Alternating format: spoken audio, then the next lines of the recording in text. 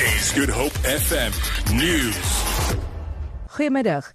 Statistieke Suid-Afrika sê die 2016-2017 opname oor slagoffers van misdaad dui aan dat sowat 1,5 miljoen voorvalle van misdaad deur sowat 1,2 miljoen huishoudings ervaar is. Die statistieke generaal, Pali Lehola, sê die opname dui daarop dat misdaad in 6 provinsies effens afgeneem het. Misdaad het slegs in Limpopo, KwaZulu-Natal en die Noord-Kaap toegeneem. Lehola sê 7% van huishoudings was slagoffers van misdaad soos huisbraak, huisroof en diefstal. Voorvalle van seksuele misdaad en motorkapings het in die tydperk toegeneem.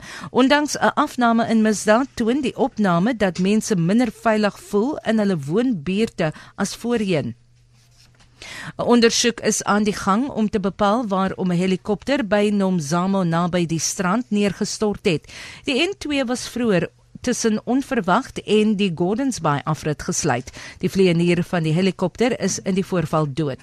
'n Woordvoerder van Kaapstadse verkeer, Richard Coleman, sê die helikopter het op die terrein van die Nomzamo Hoërskool neergestort nadat die kragdrade getref het. Motoriste is aangeraai om alternatiewe roetes te gebruik.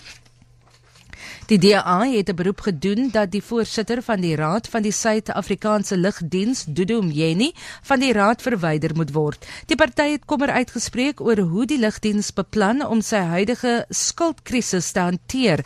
Die SAL het 'n skuldlas van byna 7 miljard rand wat aan die einde van dese maand betaal moet word.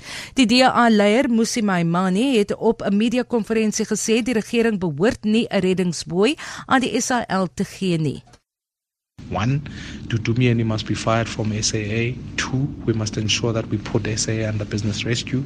3, we must ensure that we go back to professionalizing SAA so that we can ensure that routes that were profitable come back on the table. And lastly, we must prepare to sell off the airline so that we don't keep having a repetitive cycle. Stakende werkers by die polisie se 1011 inbelsentrums is gewaarsku dat daar met tigstappe teen hulle begin sal word indien hulle nie môre vir werk aanmeld nie.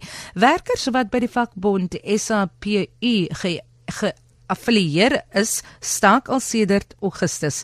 Ooreenkoms is tussen die polisie en die meerderheidsvakbond Popcrew onderteken, wat beteken dat die staking onbeskermd is. Die president van SAPU, Mpho Kwinkinka, sê egter hulle glo nog steeds dat dit 'n beskermde staking is. Kwinika sê hulle sal die hof vra om te beslis of die staking beskermd of onbeskermd is, sou die polisie nie sy eis aan werkers terugtrek nie. Die graderingsagentskap Fitch waarsku dat Suid-Afrika se ekonomiese groei verder gekortwik kan word deur die toenemende politieke onsekerheid en binnengevegte in die aanloop tot die ANC se leiersverkiesing in Desember. Fitch het in 'n navorsingsverslag gesê ingrypende retoriek en tradisionaliste beleidsrigtings kan beleggersvertroue skaad. Fitch het in die land se kredietgradering in Maart na rommelstatus verander na die middernagtelike kabinetskommeling waarin die minister en die adjunkminister van Finansies Pravin Gordhan en Mcebisi Jonas afgedank is. Vir Good Hope FM nuus, ek Vanya Kluter-Collison.